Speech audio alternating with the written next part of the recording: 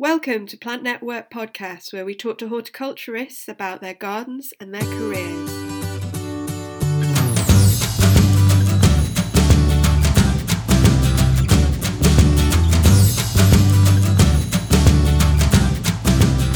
Hello and welcome to the Plant Network Podcast, an interview with.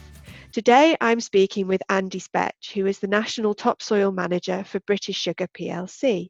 Good afternoon, Andy. Hi, Rebecca. So can you tell us a little bit more about your role? So I've been with British Sugar for 32 years to the day, actually. I got a note this morning to say I've done 32 years. And for the last 25 years, I've done a role that's got this grand title of National Topsoil Manager. What it's responsible for is the recycling of the soil that comes in on all the sugar beet. So we buy about 7.5 million tonnes of beet, and each one has a bit of soil sticking to it. And instead of wasting that soil and dumping it, we recycle it. And each year I'm getting around anything from 250 to 350,000 tonnes of prime arable topsoil. And then my roles covers the recycling of that, so the digging it out of the lagoons, the drying of it, the making it into final products, the management of the budget that covers that, and then the sales and the management of the sales team. I have a team of 5 that work with me. So you've been doing that for a few years now. Is there anything that you really enjoy about the role? That I'm really the only person in British Sugar that does this role. So I can be quite inventive. I can try new things. I am left to my own devices quite a lot. It's like running your own business.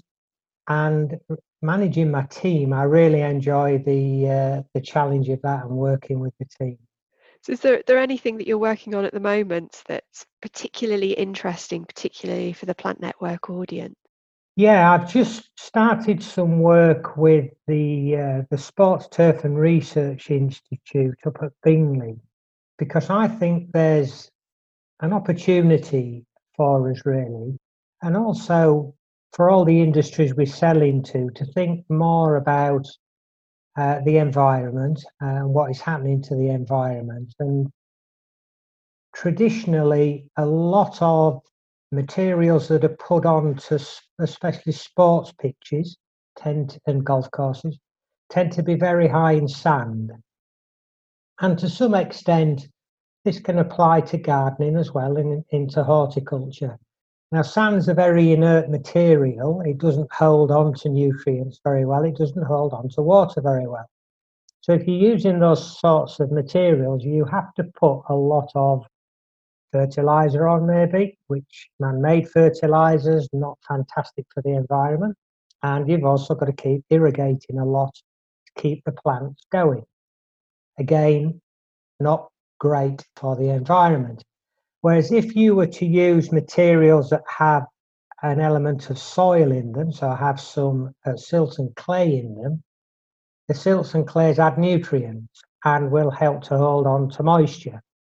So the work STRI are doing for me is a replicated pot trial to look at that influence of adding soil to sands and what savings can be made in inputs. Is that something that you're carrying on doing? Is that something that really drives you then, that whole environmental sustainability angle?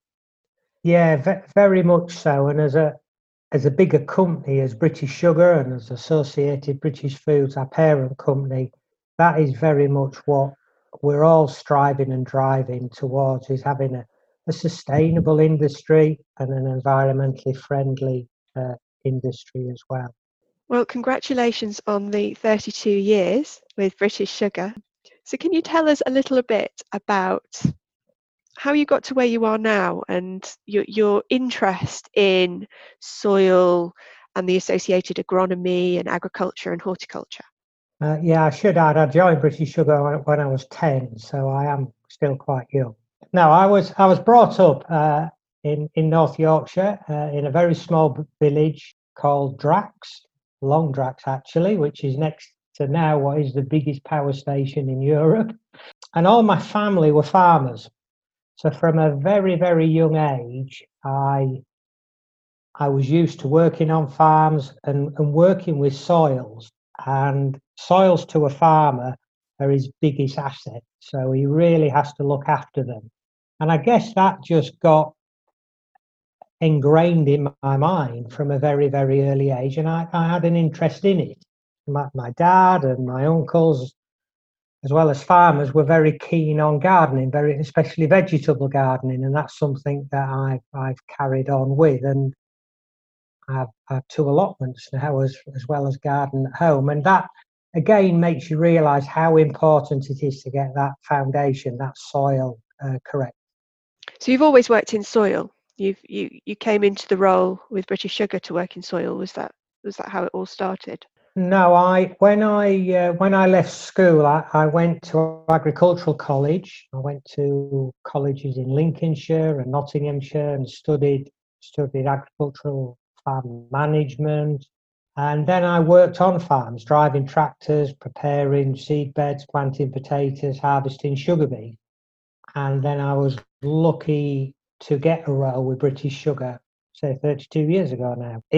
British Sugar had always been something I was interested in and very keen to get a job. And I did pester the living daylights out of them to get the job. And I got a job as an agronomist, where I would advise a number of farmers in a geographical area how to improve their yields and quality of sugar beet so they'd earn more money from the crop.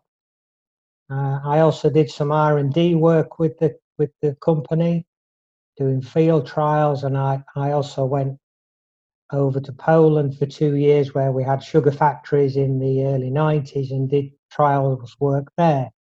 Now, a lot of that trial work, because I was very practical, having driven tractors and machines, I tended to specialise in seedbed preparation.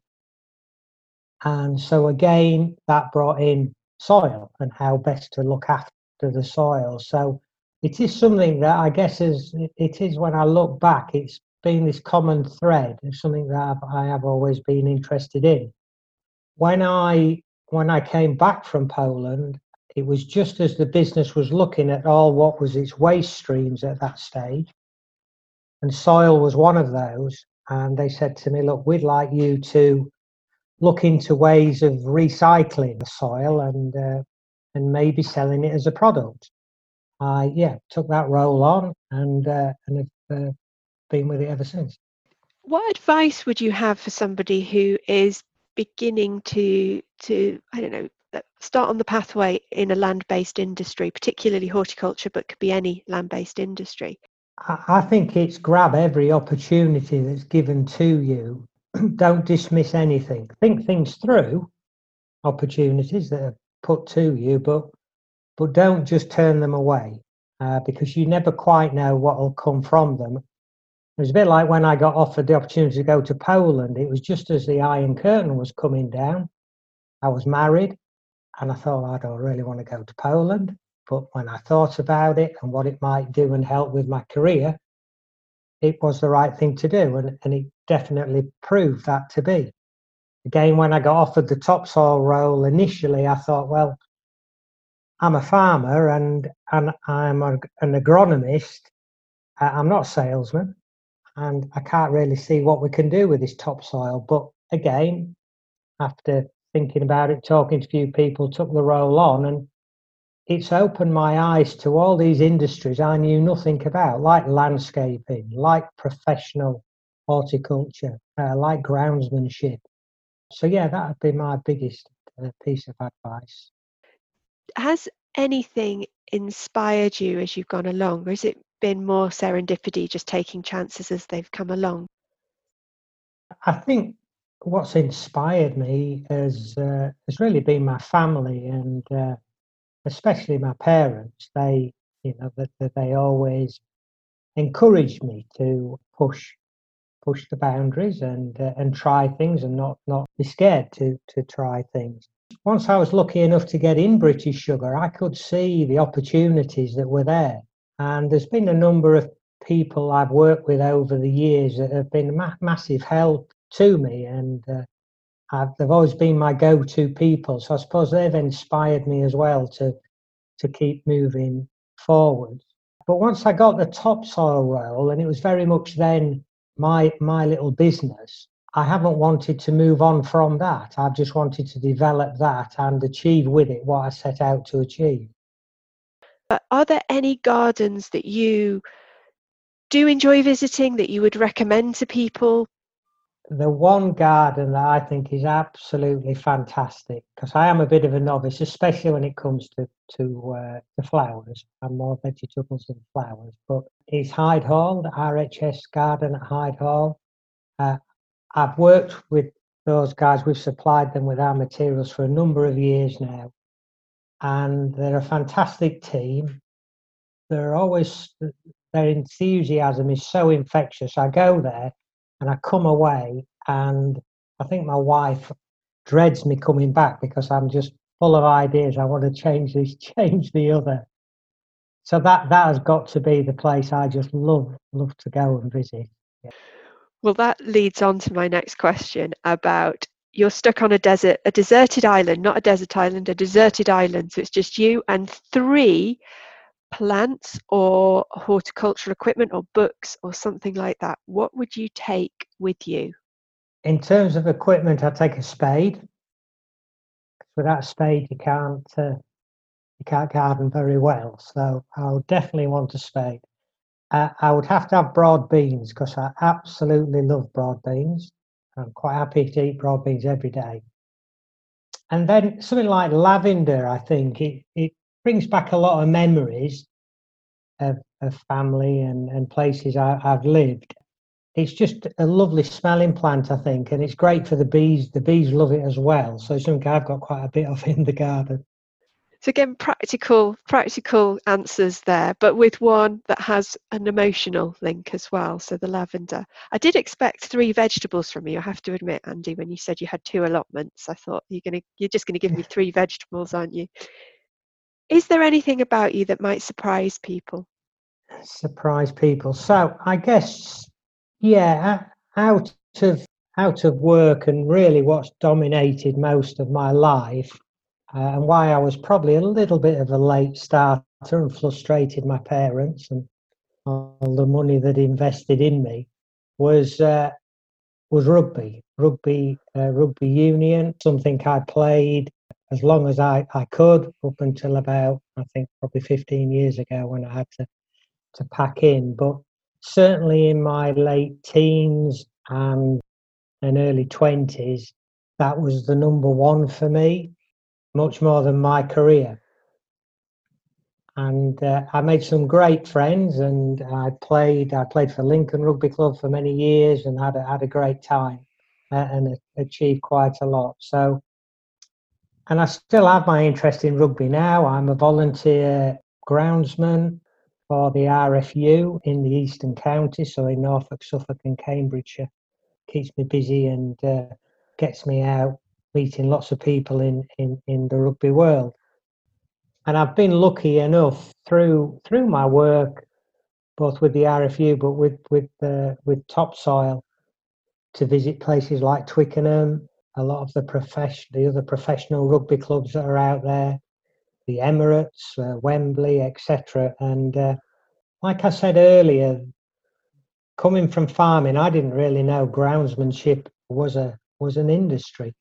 But yeah, since then I found it as, and I've got a real passion now for groundsmanship. I looked after the local rugby club's pitches at Bury St Edmunds, where I live, for several years. I actually won Volunteer Groundsman of the Year one year. I think that was in 2012. So yeah, it does. There's nothing better than the smell of freshly cut grass and nice stripes on a pitch and nice white lines. It gives you a lot of self satisfaction. I think it's amazing as well if you watch football and rugby from 30 years ago, the state of the pitches towards the end of the season, and then you look at what it is now, and you think, wow, it's almost like it was at the start of the season. So I think that's amazing. And it does, Rebecca. Again, come back to the soil and the management of the soil that's under that pitch. And that is the most common issue I find when I'm visiting clubs. If they've got flooded pitches, they're losing matches, is because they're not looking after the soil. Is there anything that you're working on at the moment that you can tell us about, or is there anything that you other than the Sports Turf Research Institute, are there any new products coming online? Is there anything new that might be of interest to horticulturists and gardeners? I've decided I'm not going to look into developing any new products. 2 years ago, we did bring out several new products. We brought out we call it Hort Loam, our planting topsoil, and I brought out a top dressing that we call Sports and Turf. And as well as selling them in bulk, we started to put them into bulk bags as well. And all those products and the packaging size we're selling them in, it's growing. But I have to be conscious I've only got quite a small team and there's only so many hours in the day. So I've put a bit of a hold at the moment on new products and really focusing on just selling more of what we do and doing a better job in that. Because customer service is something that I get quite excited about, and it's something that the team will tell you I get excited about. And I think there's more we can do there to help our customers and work with our customers.